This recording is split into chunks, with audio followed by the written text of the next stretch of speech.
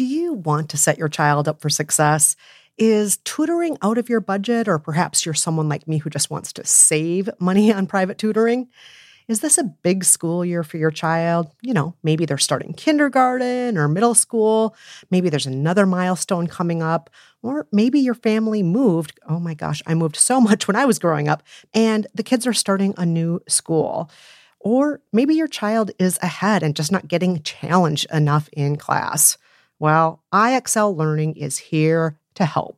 IXL Learning is a fun online learning program for kids covering math, language, arts, science, and social studies. It's powered by advanced algorithms. IXL gives the right help to each kid, no matter the age or the personality. IXL is used in 95 of the top 100 school districts in the U.S. That's right, it is school approved. So make an impact on your child's learning. Get IXL now. And How to Be Fine listeners can get an exclusive 20% off IXL membership when they sign up today at IXL.com/fine. Visit IXL.com/fine to get the most effective learning program out there at the best price. Again, that's IXL.com/fine.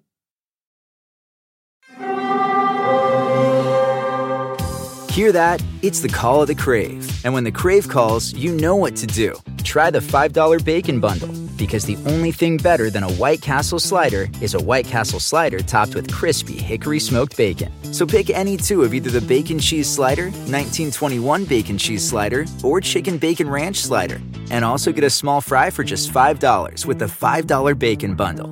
White Castle. Follow your Crave. Hey, By the Book listeners, Kristen here. Did you know that you can receive a weekly By the Book affirmation minisode, plus the rules of every book that we've lived by? It's easy. All you have to do is become a member of our Patreon community. To learn more, go to patreon.com/listen to By the Book. Again, that's patreon.com/listen to By the Book, or just look at the episode description from today's show. The following podcast contains barnyard language and some adult content. So, maybe listen on headphones if you're at work or around small children. Now, here's the show. Hey, Kristen. Yeah, Jolenta. Do you remember when we lived by that book that was all about being a lazy genius? Oh, of course I do. How could I forget the book that gave us lots and lots and lots and lots to do, all in the name of efficiency? Mm-hmm. And it's the book that prompted lots of our listeners to write in with their thoughts on laziness and how to get things done around the house. So many thoughts. Well, lucky for us, Kristen, and for our listeners, we have brought in a true expert to talk to us about what laziness even is and how to deal with it. And I am dying to hear everything she says, because I'm Kristen Meinzer. And I'm Jolenta Greenberg. And this is By the Book.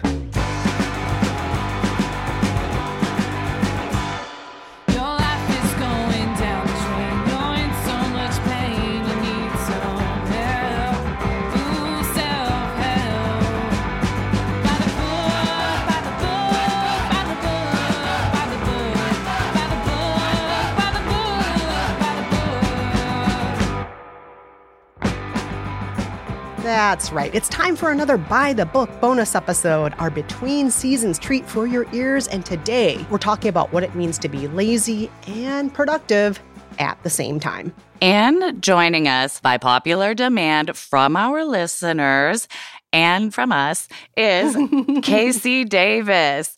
Casey is a therapist, an author, the creator of the mental health platform Struggle Care, and a TikTok sensation. Seriously, her account where she doles out advice on how to deal when functioning gets hard has over 1 million followers. So we are so lucky to have you. Thank you so much for joining us, Casey. Hi, I'm so glad to be here. Casey, first and foremost, can you tell us about Struggle Care, how it got started, the philosophy behind it, and so on? Sure. So it all happened on accident. I started a TikTok channel right as the pandemic started in 2020. I had just had my first baby, my second baby. So I had 2 kids at home under the age of 2. My husband had just started his new job as a corporate litigator. So he's an attorney at a big law firm. And I was just drowning. And I started posting on TikTok these sort of little hacks and tips and tricks that I had been using to sort of hack my way into better functioning around my house with my dishes and my laundry.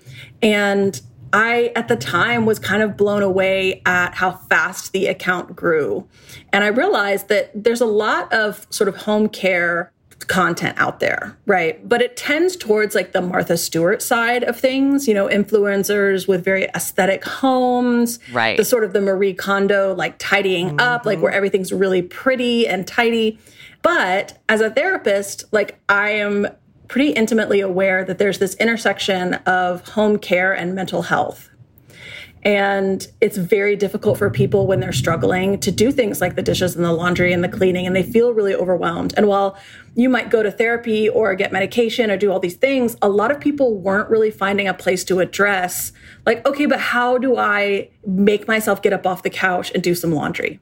And from there, it became, a lot of people with ADHD, a lot of people with autism, a lot of people that had disabilities, a lot of people that were postpartum or, bereaved, and really just anybody who was dealing with a pretty stressful period of life. Yeah, which was most of us from 2020 onward. Yeah. When you mentioned bereaved, that's no joke, bereaved for the entire world, bereaved for loved ones and so on. So you were definitely speaking to a lot of people at the right time. Yes.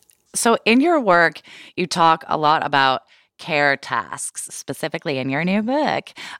Can you explain what those are? Yes. So the term struggle care is sort of a play on self-care. Because I just famously don't like the term self-care because it's been so pop cultured that now it sort of represents bubble baths.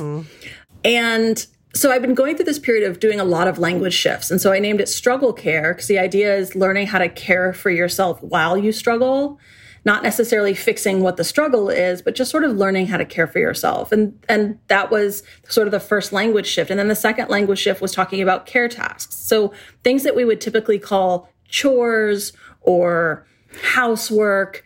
And just the language in and of itself feels like a burden, feels like an obligation, feels like this sort of external measurement of I'm not a valid person, I'm lazy, I'm irresponsible. It's all these kind of moral imperatives. And I wanted to switch this language to represent what these tasks really are, which are not about being good enough, are not about being a good mother or spouse or person or a valid adult. They're really just tasks that you do to care for yourself. Right. And can you give us some examples of what those are? Yeah. So laundry, dishes, cleaning your body, brushing your teeth, feeding yourself, maybe getting some movement into your life, taking your medication, scheduling doctor's appointments, tidying or cleaning up, perhaps decluttering your space, washing your sheets. So most of the things on our to-do list or the sort of mental load check items that, we're always discussing with our partners, all of it. Yep. And what do you recommend doing when those tasks pile up? Because for a lot of us, that's where we found ourselves, not just during the pandemic, but, throughout our lives, there are just moments that this is just the way things are, or because of our own personal struggles for whatever reason. What would you recommend we do? Because it can feel really overwhelming. Yeah, and I have sort of 6 or 7 sort of main principles. And the first one is this idea that care tasks are morally neutral.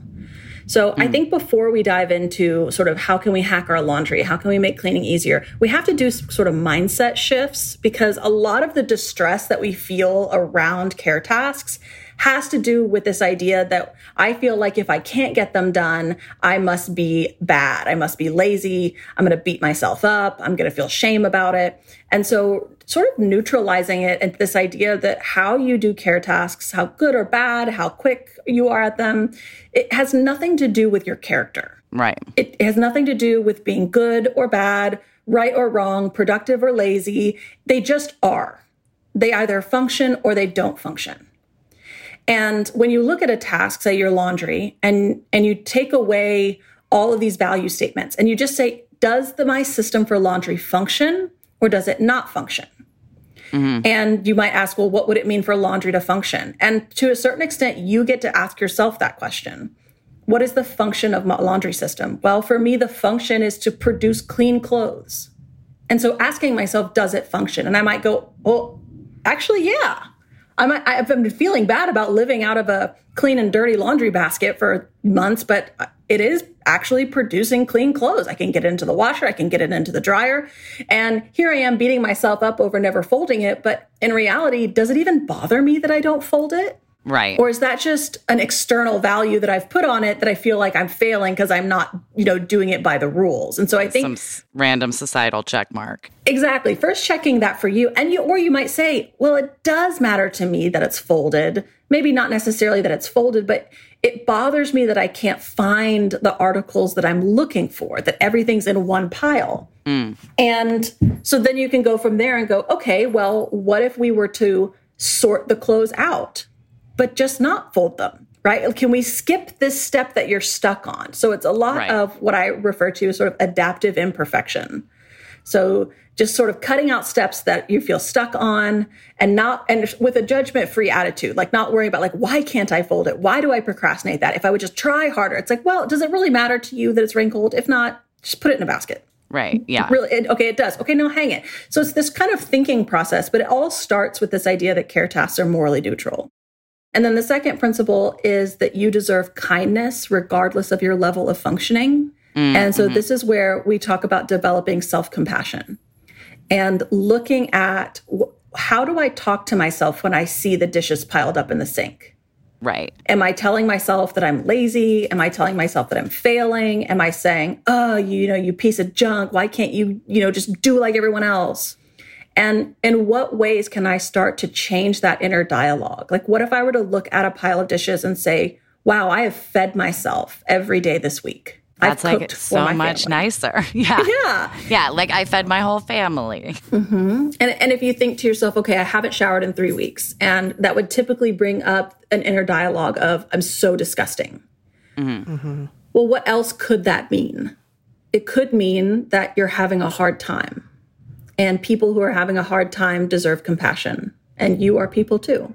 And so that base of moral neutrality and the foundation of self-compassion.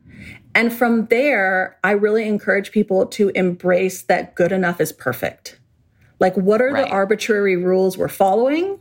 And then how can we just embrace good enough? And how can we sort of let go of some of the things that are limiting us, like maybe some eco-perfectionism, right? So much guilt over using that paper plate or whatever. Mm-hmm. Yeah, Kristen's dealt with that for sure. Oh, yeah, I definitely have. So, letting go of that, embracing imperfection, really looking at how can I stop running around like I serve my house and find ways to make my house serve me. Yes, my house doesn't own me. It doesn't own me. That's right. I love that way of looking at things. Such a refreshing view, as opposed to like, here's all the ways you can hack making your way up to these like arbitrary benchmarks. It's like, let's examine them, perhaps reframe them, and like maybe debunk a few. Exactly. And my book is called How to Keep House While Drowning. And my whole approach to this is that I may not know how to teach you to swim, right? Because everybody has such a unique barrier to why keeping house or care tasks is hard. And there's not a book that could fix that for somebody. But I can teach you how to breathe underwater.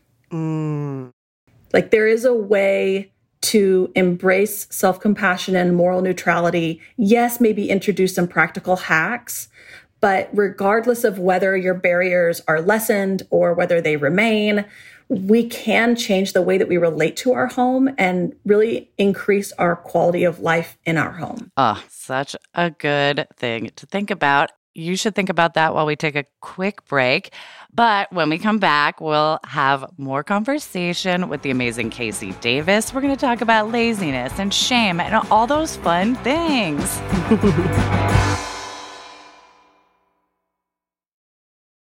Mom deserves the best, and there's no better place to shop for Mother's Day than Whole Foods Market. They're your destination for unbeatable savings, from premium gifts to show-stopping flowers and irresistible desserts. Start by saving 33% with Prime on all body care and candles. Then get a 15-stem bunch of tulips for just $9.99 each with Prime. Round out Mom's menu with festive rosé, irresistible berry chantilly cake, and more special treats. Come celebrate Mother's Day at Whole Foods Market.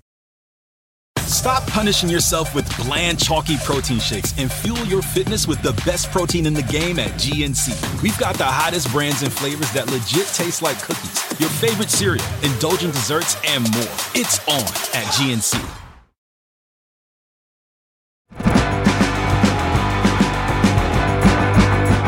We are back with our special guest, KC Davis, creator of Struggle Care and author of the new book, How to Keep House While Drowning. So, Casey, a lot of our listeners say, and some of us hosts also say, that we're worried about judgment. Particularly, our female listeners feel that other women judge them when they don't do things like, quote unquote, the right way, or they aren't living up to these sort of imaginary standards of like womanhood, parenthood. What advice do you have for them? You know, it's funny. I do a lot of posting on TikTok, which means that I get a lot of support, but I do get like a pretty predictable amount of like hate comments. Surprise. People online say mean things sometimes. Oh my gosh. I didn't think about that. Yeah. And one time someone made a really interesting comment about like me being a bad mom or something to that effect. Boo, boo, malarkey. And you know, I wanted to defend myself. I wanted to, you know, list all the ways why I measured up to whatever standard they were sort of holding up to me. But the more I sat with it, the more that I really didn't want to prove why I met their standard. I wanted to talk more about why their standard shouldn't matter to me at all. And so instead, my response was, listen, you might be a better mom than me. You might. But my job is not to be the best mom that you can be. My job is to be the best mom that I can be. And I am going to have different barriers, different privileges, different constraints. I have a different body. I have a different mind. I have a different sort of social, familial context than you. And I think that when we feel people judging us, or even when we compare ourselves to others, we're sort of assuming that we're all working with the same thing and in the same context. And so we can compare sort of apples to apples. But in reality, there are real limitations that I experience, both with, you know, support or mental health. And my only job is to be honest about what my capacity is and to prioritize my efforts in life so that the things I value most are getting the best of me. And it's just never going to be my laundry. I mean, maybe if I wake up tomorrow and have 10 times the capacity and I can put all of this, you know, energy into that, but I don't. And, you know, there's always going to be someone who feels as though they are better than me because maybe their house is cleaner or, you know, they serve only organic food. But I learned a long time ago that that person's only comparing one aspect of our lives. And if we were to sort of call that person to the carpet and ask them about the other areas of their life, like, so what's your bank account look like? How's your marriage? What's your mental health like? How are your friendships? How's your work life? Like, there would be areas in which that person would probably envy me, right? And so there's just no use in comparing ourselves to others. And when we get judgments from other people, trying to remember that typically speaking, everyone is just trying to show themselves that they're okay. And some people are not mature enough to do that outside of a context of comparing themselves to you. So they're going to pick whatever area of their life they think they're doing better than whatever that area in your life, and then compare those and push that judgment onto you. And you can accept it or not. It's hard sometimes. I mean, I have to say, I wrote about this in our book that Jolenta and I co-wrote, How to Be Fine, that I wasted decades of my life worrying about what other people thought of me. Oh, yeah. Even though my Nana told me repeatedly, like, most people aren't thinking about you. But it took so long for it to finally hit where it's like, I have zero fucks left to give. I don't care what you think about me anymore. But it took so long to get there, Casey. Do you have any suggestions of like first steps to actually get there? I can't explain how I got there, to be honest with you, other than just time. Like, it took so long. I know, it's such a long journey. It's hard to sort of prescribe it. But I do think that there are some simple things that like listeners can go away from this and do immediately. And I think the first thing is to remember that when you see other people, especially online, we're almost always comparing our behind the scenes to somebody else's highlight reel. So what someone chooses to put online is cultivated to make them look a certain way. And this is true even in just talking to someone, right? If I go to, you know, a dinner with some friends and there's an acquaintance talking about their vacation, and I'm sort of feeling like, oh man, like I wish I had the money to take vacations like that. I feel like I don't fit in here. I feel like I'm not. Still, that person is still choosing what to represent at that dinner table. Like, that person's not like putting up a seat and being like, so my marriage is falling apart, right? Well, meanwhile, I might have a rock solid marriage. And so just remembering that we're always privy to every failure in our life while only privy to the successes that other people want to share with us, unless we're lucky enough to have friends or family members that are really being vulnerable and sort of sharing the whole lot with us. And so I think that mind shift is helpful. And from that, I think that when it comes to social media, really looking at what is my feed doing for me. Right. And I like to think of like two categories of social media when it comes to especially anything related to like lifestyle. And I think that there's aspirational content and inspirational content. Yeah, we tend to lump both together often. Yeah, and I think of aspirational content as content that makes me feel like, wow, I wish that I had what that person has, whether that is material or emotional or otherwise. Whereas inspirational content is, wow, this person is inspiring me to do the best with what I have. And so paying attention to how I feel, do I leave it feeling supported? Do I leave it feeling encouraged? Or am I walking away from that content feeling less than, shamed, not good enough, envious? And depending on how much time you spend online, that is a huge area that can be shaping those feelings of judgment and comparison. Yeah, there was actually a study that was done that I think it may have even been conducted by Facebook that found that for women in particular, self-esteem goes down with the more social media consumed. And I mean, Jolenta and I have talked about this before. Like, we have to be careful about what we're consuming and how much time we're spending with that content. Even just changing, one time I went through and made like a conscious decision to make sure that the amount of people in my social media feed had different bodies, that it was like a body diverse feed.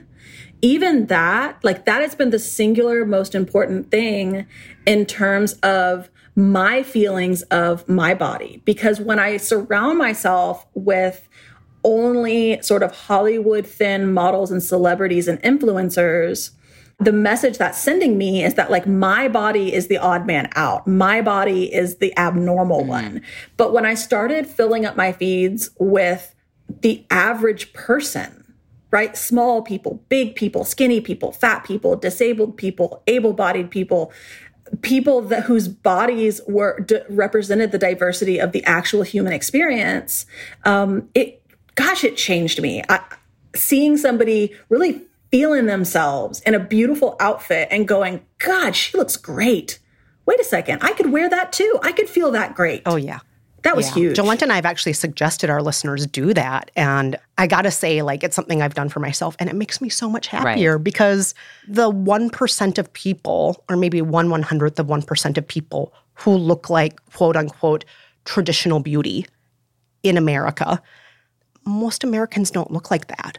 Most Americans are, you know, not 6 feet tall, 105 pounds, white, and don't use a cane and are 18 years old. Most of us are none of those things. So it does make I have to say, it makes a huge difference for me to make sure I'm following a variety of people. And a pro tip from Jolenta. Jolenta gave me this years ago. She's like, mostly follow animals. Yeah. That's all I do. No, I've noticed that too, even in just like, I have like throughout the course of working with Kristen and like our show, I have learned I have lupus and like become disabled, started using a cane. And once I started adding other people who use like walking aids to my feed, I immediately started being like, oh, she's cool. Oh, like her cane goes with her outfit. I'm like, oh, right. Like I can normalize sort of anything, even though like so many things are out of our control. Like a lot of my feed is in my control. But that leads me sort of to my next question. Like for those of us who are drowning, who like maybe haven't taken that shower in 3 weeks, who maybe feel like the first step is impossible, how would you recommend getting in the shower? How would you recommend starting to like take care of yourself when it feels like your body doesn't even want you to? So I would start by saying that it is not a requirement to care about yourself in order to care for yourself. Whoa. And in fact, one of the best ways to learn how to care about yourself is to start caring for yourself. Yeah. It's kind of backwards. And so it doesn't matter if you think you deserve to be clean. You can actually just decide that being clean feels better. There's not like being clean is morally neutral. There's not something there that you have to earn or deserve. And I would also say, if we ask ourselves, what is the barrier to getting in the shower? And if I were to ask this of a group of 100 people that said they had a hard time getting in the shower, we would hear so many different answers. And some people have never really stopped to ask themselves, so it might take some thinking. And for some people, it's the energy issue. I can't stand that long. I don't have enough energy. I feel lightheaded. And so when we identify that that's the barrier, we can talk about the adaptive solution to that. So whether that is getting a shower chair, whether that's exploring times of day where maybe you have more energy, maybe it's, well, it takes me so much energy, my whole day is shot. And then going, okay, well then maybe you shouldn't shower every day, right? Like maybe you could shower once a week. And then we can put together a hygiene kit that you can use to clean your body and your face and your hair other days of the week, because there are other wonderful things in your life that you deserve to take care of, to partake in. And, you know, if taking a shower every day is going to mean, you know, less enjoyable, joyful moments for you, then let's scale it back. Let's take a full shower just twice a week, or let's do just the hair in the sink today, and then let's do the body tomorrow. For some people, they say, well, for me, it's the temperature difference. I hate to be cold. And we'll say, well, what if you bought a little space heater and you spent 15 minutes heating up the space before you went in, so that when you got in and when you came out, what if you got a towel warmer? What if you, right? And so we throw away the rule book and we just act as though everyone's barriers are legitimate. The answer is never like, just push through, just do it anyways. It's just, okay, that's a legitimate barrier. For some people, it's, you know, there's trauma around the shower. For some people, they are bored and they have some serious ADHD and they just can't switch gears like that. For some people, there are so many steps involved. And so when we talk about what if we were to get one of those little, you know, shower hoses contraptions and just put it on the kitchen sink and wash our hair in the sink so we didn't have to take our clothes off? What if we got some no rinse shampoo caps and that's how we did that? What if we just took baths instead? Right? What if we showered with our clothes on? For some people, they've come back and said, for me, I don't like to look at my body in the mirrors, whether it's a self-esteem issue or a body dysmorphia issue, or they do not feel like their body represents their gender and they hate to see it in, you know, without clothes on. Like, okay, well, what if you just took all the mirrors out of your bathroom or covered them up with bed sheets, right? You can get a small little mirror for the things that you need to look at your face and put it away. Yeah.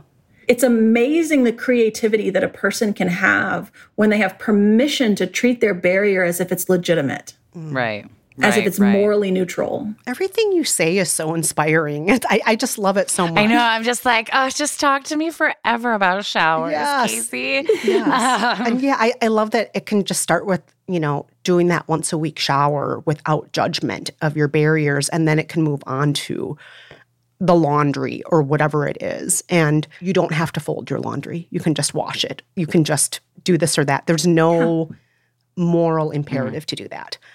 But I do want to talk about one word that you have used, that Jolenta and I have used, that some people do feel like is moralistic and problematic. You've used the word lazy on this conversation. Jolenta and I have used the word lazy. A book that we lived by, lazy, is used in the title and over and over again in the book. What are your thoughts on the word lazy? So I think that lazy is a value statement. And as a therapist, I do not believe that laziness exists. Whoa. Every client that has ever presented to me, and I primarily worked in addiction. And the majority of the clients that I worked with were that sort of what the industry refers to as like failure to launch. Right? So in their 20s, 30s, still not really holding down a job, still kind of acting immature, still not paying for their own bills. But I just have never met a person that was presented to me as lazy by either themselves or their family, that when you actually began to work with them, when you actually began to get down to what is the barrier to this thing, I've never actually found the character failing of laziness. Whoa. Yeah. I found lots of other things, right? Like I have found executive dysfunction. I have found amotivation due to mental illness. I have found depression. I have found ADHD. I have found addiction. I have found a lack of skill. I have found energy issues, motivation issues, attention issues. I have found people that are overwhelmed. I have found people that are very perfectionists and they don't start because they know it's not going to be perfect. And even in the case where I have seen couples where, usually it's the woman in the relationship, in like a heteronormative relationship, the woman is like, I'm doing everything and he doesn't do anything. Even then, when I really sort of needle down with the man and the woman, it's not actually laziness. It's either some sort of barrier that I've already mentioned with this guy, or it's entitlement. Entitlement. That is a better word. Because we've all done that group project at school. We've all been there a million times where sometimes the cool kid in the group just doesn't bother to do anything. The person who just kicks back. Right. And this idea that laziness could be like, this person like goes to work and works and then like comes home and like gets to the bazillionth, video game level, like, but then like suddenly when it comes to the laundry, they're lazy. Like it doesn't work that way. That's just someone who feels entitled to the labor of someone else. Yeah. Oh, that is such a good way to put it. Right? I like that. Wow. Yeah. I love that. Oh, that's so good.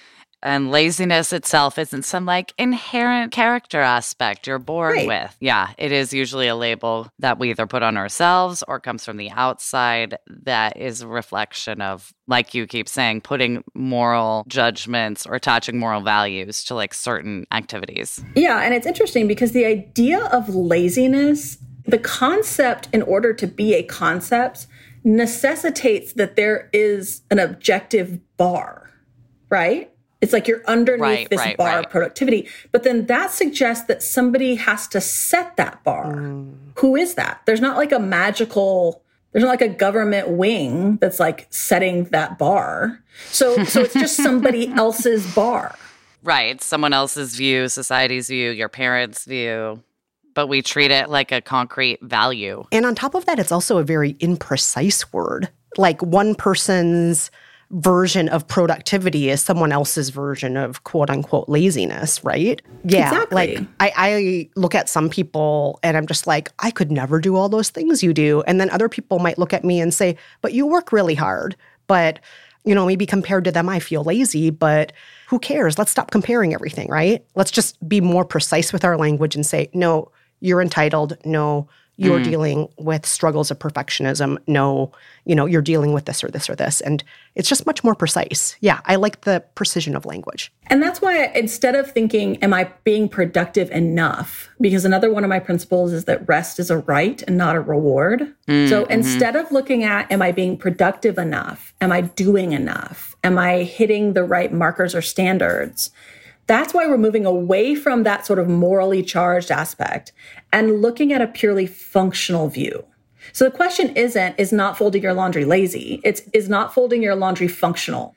And people might have different answers, right? I'm the one who decides what's functional for me. And if I'm living in community with others, then we come together and talk about, well, here's what's functional for me and here's what's functional for you. And how can we create systems in our home that honors the functionality of both of us? So beautifully put. I love it so much. On that note, we're going to take one more quick break, but when we're back, we have one last question for Casey. Stay with us. Why are smart businesses graduating to NetSuite by Oracle? Because NetSuite eliminates the expense of multiple business systems by consolidating your operations together into one. NetSuite is the #1 cloud financial system, bringing accounting, financial management, inventory, and HR into one platform and one source of truth.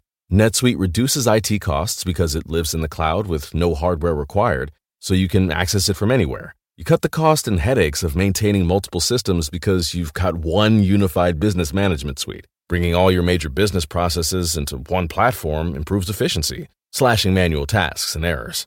Over 37,000 companies have already made the move, so do the math. You'll see how you'll profit with NetSuite too. And now, by popular demand, NetSuite has extended its one-of-a-kind flexible financing program for a few more weeks. Just go to netsuite.com/podcast25 for more information. That's netsuite.com/podcast25. Shopify is the global commerce platform that helps you sell at every stage of your business. With the internet's best converting checkout, 36% better on average compared to other leading commerce platforms, Shopify helps you turn browsers into buyers. In fact, Shopify powers 10% of all e-commerce in the U.S. Sign up for a $1 per month trial period at shopify.com/podcast-free. All lowercase, shopify.com/podcast-free, shopify.com/podcast-free.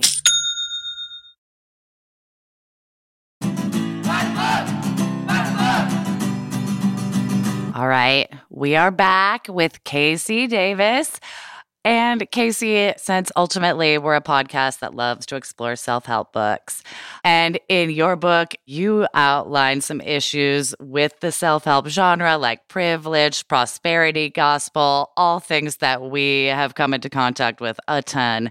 But all of that aside, we still have to ask, do you have a favorite self-help book? Has there been one that's really impacted your life? Yes. The book, The Fuck It Diet by Caroline Dooner has changed my life. That book has been recommended to us by listeners. Right. We don't live by diet books on the show after some issues we've had with them. But yeah, a lot of our listeners love that book. What did you get out of it, Casey? So her book is basically about unpacking the diet industry. And the premise is that diets don't work, that the diet industry knows that diets don't work. She outlines all of the scientific evidence and research that shows that diets do not work, that the diet industry is just out to take your money, and it will do that by making you feel bad. It explores some of the principles that, some other people have already explored in regards to sort of intuitive eating, this idea that there's a set point theory. One of the biggest sort of overlaps between her book and some intuitive eating stuff is this idea that food is morally neutral. Mm-hmm. That food does not have a morality. There's no good or bad food. And I'm not someone, I've never had an eating disorder, but I did diet several times in my lifetime. I did always feel as though my body was bigger than it quote unquote should be. And I read this book in 2018 and I stopped dieting then and have never dieted since. It has introduced a ton of body neutrality into my life. It has freed me from the cycle of thinking my body isn't enough and yo-yo dieting over and over, from food rules, from all these things. And I do think that learning that food has no morality was sort of the tiny seed that was planted so that fast forward to 2020. And when I started talking to people online about cleaning our home when we have barriers, I sort of made that connection of, laundry also has no morality. Cleanliness also has no morality. Right. Your dishes have no morality.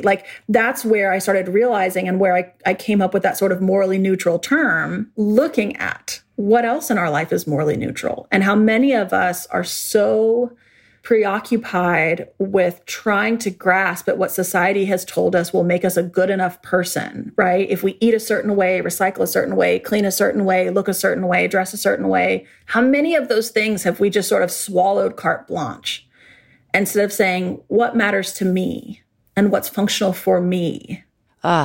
Morally neutral food. That snack isn't a bad snack. It's just a snack. Wow. Well, Casey, thank you so much for talking to us. Of course. Thank you so much for having me. For people who want more of you, and we know everybody out there wants more Casey Davis, can you tell our listeners how they can learn more about you, learn more about struggle care, and so on? Yeah, so strugglecare.com is my website.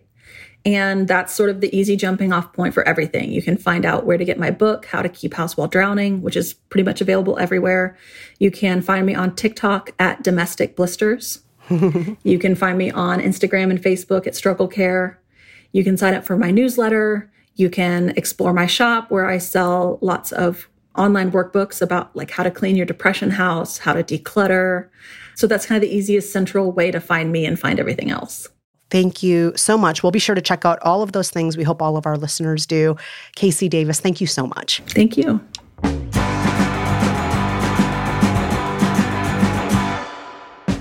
And that's it for this bonus episode of By the Book. Huge thank you to our amazing production team at Stitcher, Chantel Holder, Corinne Wallace, and Marcus Ham. Thanks also to Nate Wida, the composer of our theme song, and the Rizzos, the performers of our theme song. Please stay in touch. Send us any questions or suggestions for future books for us to live by or experts to interview like Casey Davis.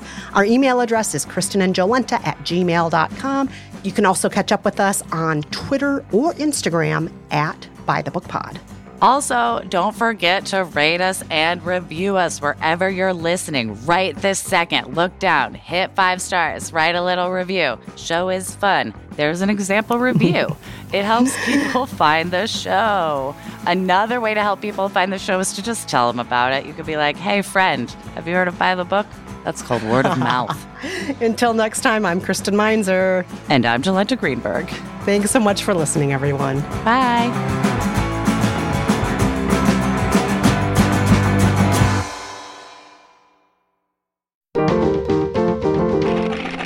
Stitcher.